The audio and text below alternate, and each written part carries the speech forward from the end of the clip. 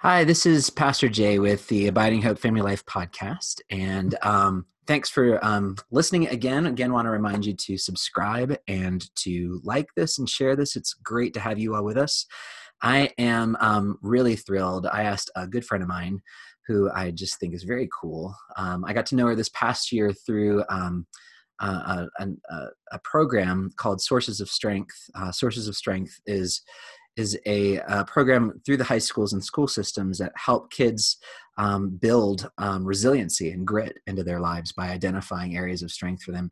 She invited me to come along with some other area leaders to a local gathering for Sources of Strength, and just getting to know her. I love her energy. I think she's fantastic. I think she's smart. I keep going to her things because they're great. I loved the film that we did recently. I've passed that on to so many people. Mhm. I'm blanking on it. What's it called? The on Men, the one that we did. The Mask We Live In. The Mask We Live In. Thank you. And Yeah. that, just take that as a credit of a great film about Yeah. how we're raising boys. But Diana Rarick, I just want to say it's so. Is it Rarick or Rarich? Eric. Yeah. Rarick. Okay, that's what I thought. I suddenly said that and went, oh crap! I bet I said it wrong. But Diana Rarick, it's really great to have you with us. Can you just start by saying hi to our folks and tell us a little bit about yourself? Sure. Yeah. Hi, everybody. So my name's Diana, as Jay said, and this is my first year at Chatfield. I've been a school social worker for 17 years in the district, and just got really fortunate with my connection and partnership to Chatfield this past year. I have the privilege to be in a role called a social emotional learning specialist, and what that means is I get to really just invest in our community and our families and our kids on their social emotional development. So that involves things like groups at the school, drop-in wellness days, evening workshops for kids and parents, things like what Jay came to, which was The Mask. I stand corrected, The Mask You Live In is the name of the film. We also did a screening of Brene Brown's, not her TED Talk, but her Netflix special. And so I get to do a variety of things like that. I also go into school, into classes, and support classes directly sometimes. But my passion is supporting young adults and their families as they develop and figure out where they're headed in life. That's So really exactly glad to what be a I. charger. And Yeah, I'm thrilled to have you come here to talk to us about it, because thinking about our social and emotional health right now in these circumstances is we still need that, but yet it's harder to get a little access to that right now. I know that you have some thoughts to help our families, working on that at home right now. And just wanted to, I know we talked a little bit before we started the podcast about some of those things, and just wanted to ask you a little bit about what you mean when you say naming, when you talk about naming how we're feeling. Tell me a little bit about that. yeah, so the first thing that I really want to just acknowledge for all of our listeners, anybody joining in with us, is that this is our first pandemic. I mean, for anybody who's alive today, this has not happened in our lifetime before. And so it's normal and expected that we'd be having a lot of big feelings and big responses to what's happening. And so by naming it, what I mean is that we say how we're feeling. I'm grateful for all the positivity and generosity that I'm seeing out there. Gratitude and generosity are scientifically proven supports neurologically for us when we're dealing with difficult things. And I definitely say lean into those. Mm. And it's okay. And I encourage people to acknowledge the fact that there's grief and trauma in the midst of this, whether you're a senior who isn't sure about the end of the school year, or whether if you have second graders who aren't going to learn to write in the same way. Those of us that have workplaces, some people are able to still work, other people are losing income, and there's a lot of instability. So we all have medical and health concerns about either ourselves or our loved ones. And so just naming those pieces and being able to say, this is a rough day, this is an easy day, is an important thing as a family right now, as individuals as well as families dealing with such uncertainty. Yeah, it's funny when you say that. It does seem like maybe it's a very American thing that we just immediately want to jump to. Hey, pull your boots up. Hey, it's gonna be okay. Everybody, jump in. Let's make it all better. Um, Mm-hmm. but that doesn't make it like it doesn't make everything fine. Then just by saying No, it's gonna be better doesn't make it fine. Yeah. no. And being able to express how we're feeling and what the experiences that we're having lets us be together. And that connection is one of the most important things for us to feel safe. I mean, it's one of those pieces that creates safety in us. It creates purpose and creates belonging. And so I just invite people to enter into that, even if it's not comfortable. I mean, it may not be a conversation you've had as families before, like, how does this really feel?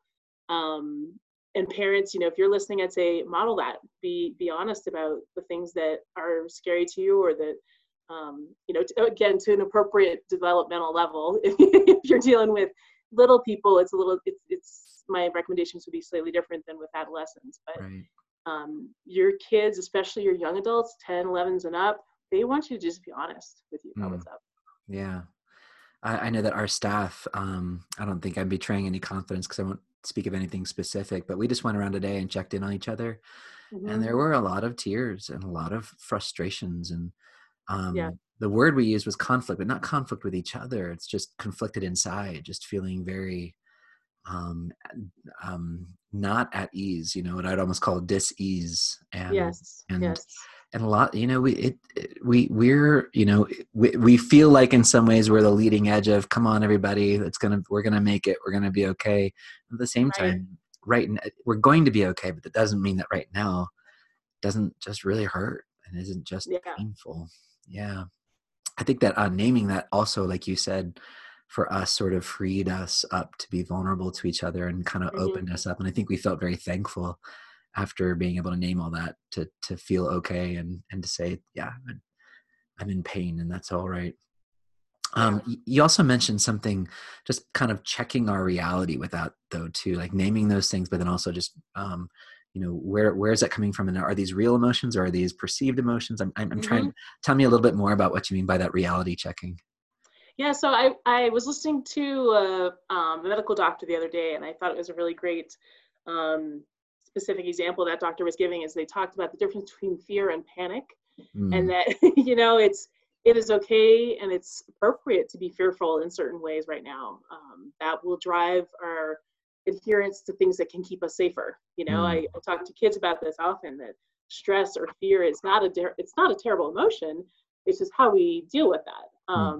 And so reality checking, do I need to be, you know, panicked and, you know, buying 1,800 rolls of toilet paper, or, you know, not even communicating with people in my family, versus, you know, what's appropriate level of precautions to be taking. And so I think looking at scientific and medical advice is really important right now.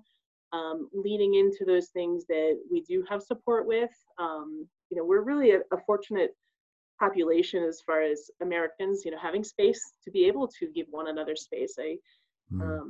So, you know, the reality is that we can make an impact on the spread of this disease, and we can also stay connected as human beings with technology and with the physical property that most of us have, or are fortunate enough to have.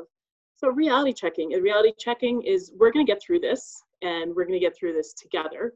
It will take our whole community doing these things, and it also takes supporting one another, because it is unique.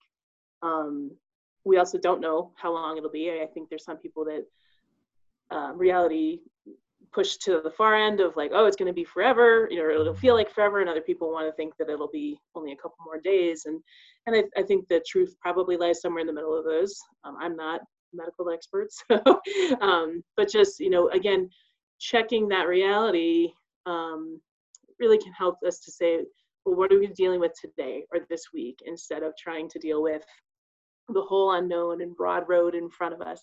And again, acknowledging for those of you listening, depending on the financial strains that this pandemic is causing for you, or depending on where you are with life circumstances. I know people who are having babies or graduations or deaths and can't grieve in community.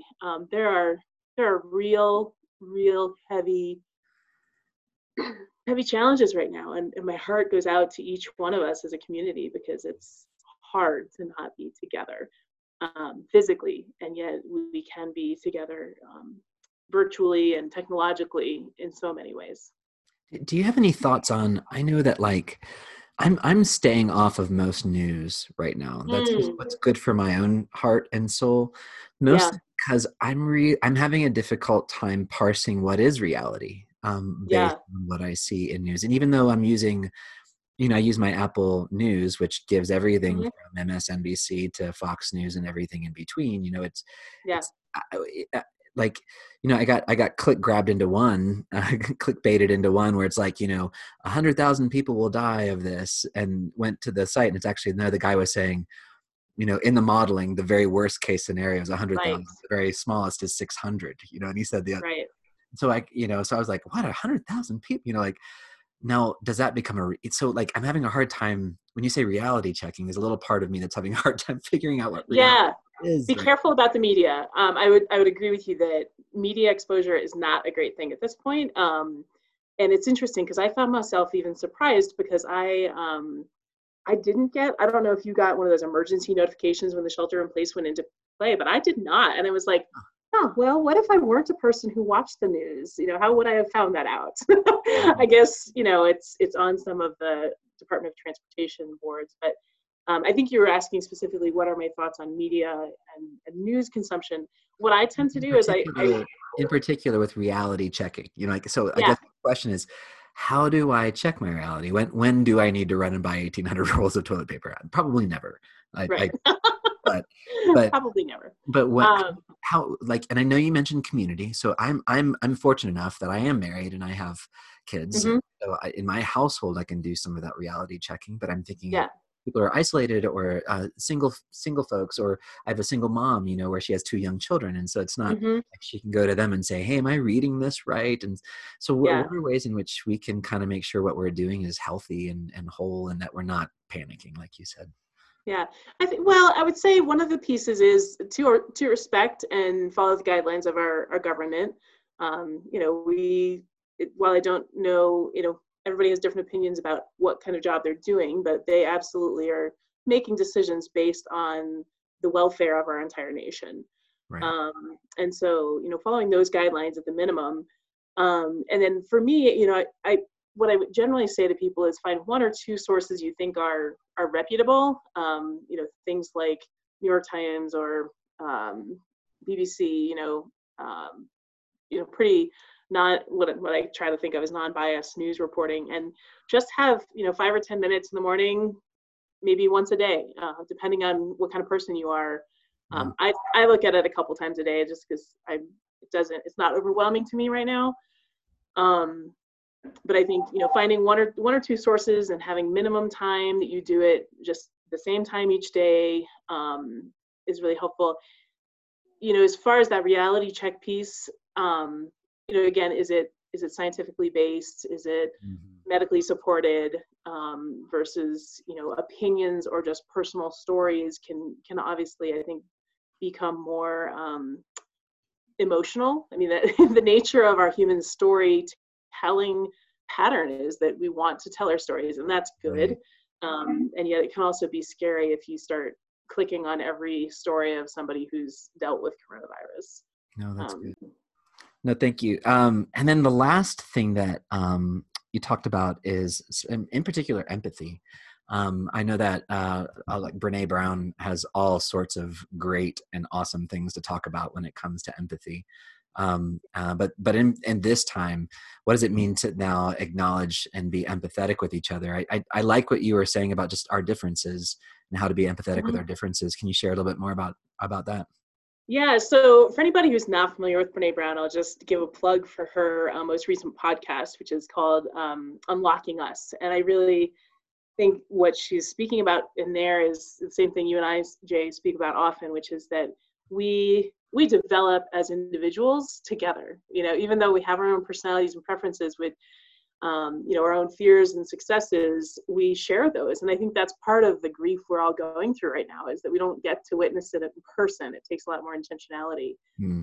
So that empathy in today's experience really comes down to, acknowledging that everyone's in a different place. So, Hmm. if you're a parent of 5 kids and you're trying to work full time at home with a partner who's an essential personnel, like that's a different, harder experience in many ways than someone, but a different experience than someone who's experiencing financial insecurity. Mm. Maybe doesn't have your job right now and you don't know how to fill your time. Like, and then there's those people that are essential personnel who are not, everyone's talking about all this extra time. They are working their tails off and barely sleeping. And so we have quite a spectrum of what people are experiencing. And I think the aspect of empathy right now would be to just honor where different people are at, and give them space to feel what they feel. I think one of the things I spoke to you about was about expectations. Yeah. In this quote that I think is properly attributed to Anne Lamott, is that expectations are resentments waiting to happen, which is, when I heard that, I was like, ooh, that's profound, because really, in this time of uncertainty, one of the things we try to lean on is what can we expect? How long is this going to last?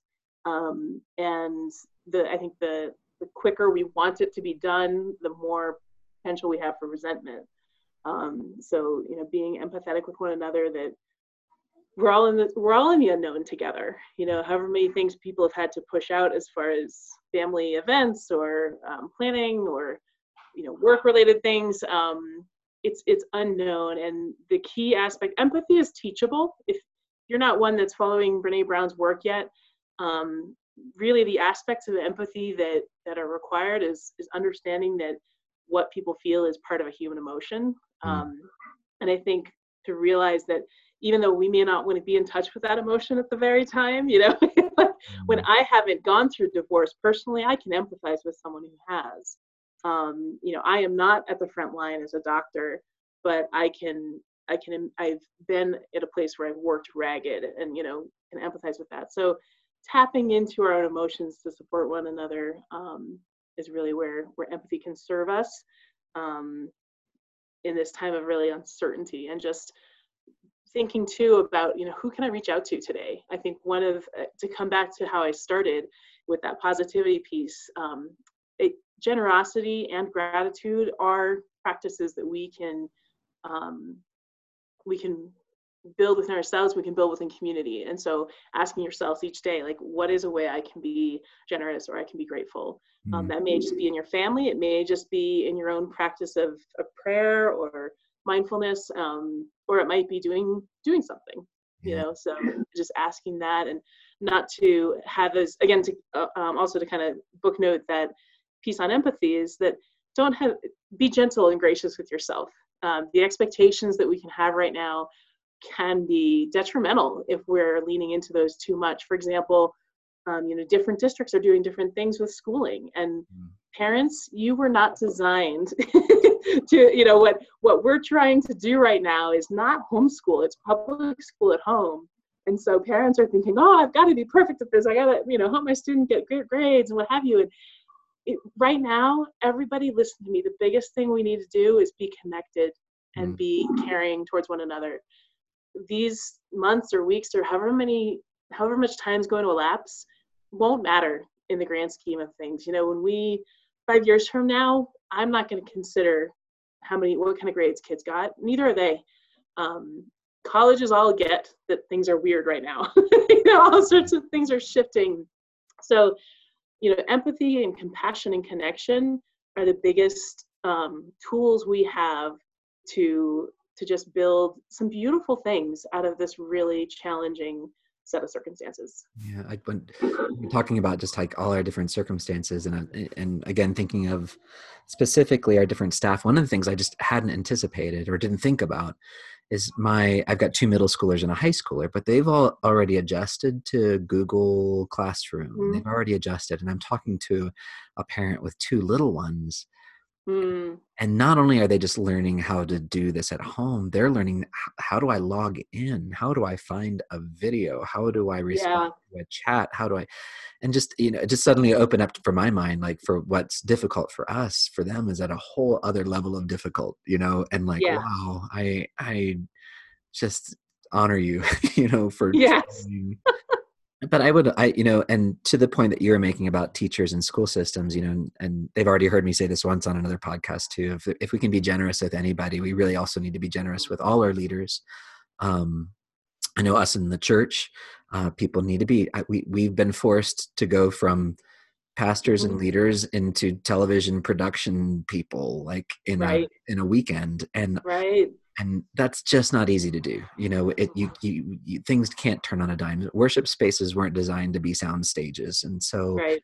And so to be generous with us, but then I'm thinking about all these teachers who are suddenly forced to teach everything in a whole new mode without almost any warning. I mean, just to be generous with each other and to empathize with those teachers who, my goodness, they want their kids to learn. I mean, they're not, they want them to learn and know. And so I'm thinking about all the ways in which we can empathize with our leaders for whatever decisions we think they're making right or wrong. They're trying to make the right decisions. And so, you know, to think that I, as a senator, would do any better than my senator, or I, as a, you know, chair of the CDC, would do any better is just sort of foolish of me and pretty arrogant, you know, at the same time.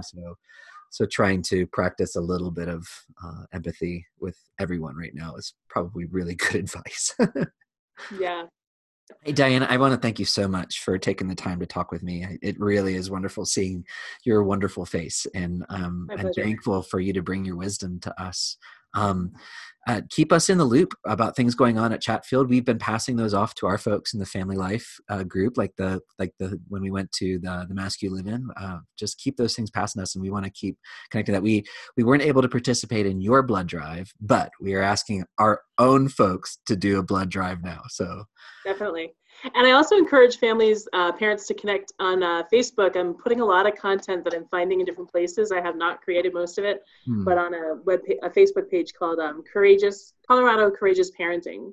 So if they're looking for some articles and different resources, it's targeted mostly towards adolescent parents and above, but much of it is consumable for anybody and relevant for anyone. You call that Colorado Courageous? Colorado Courageous Parenting. Yeah. Excellent. I can send you the link. When I post this, I will make sure we get that link in there. Cool. Fabulous. Hey, thank you, Diana. I wish you just grace and peace in this time. I wish you likewise. As much joy as you can squeeze out of this. I hope that it's there, but then also that space also to grieve and to be frustrated. And I wish that space for you as well. Likewise. And no, for anybody listening, just your mental health professionals at the school continue to be here for you. Feel free to reach out to us. Awesome. Thank you, Diana. Peace. Yeah. Peace to you as well.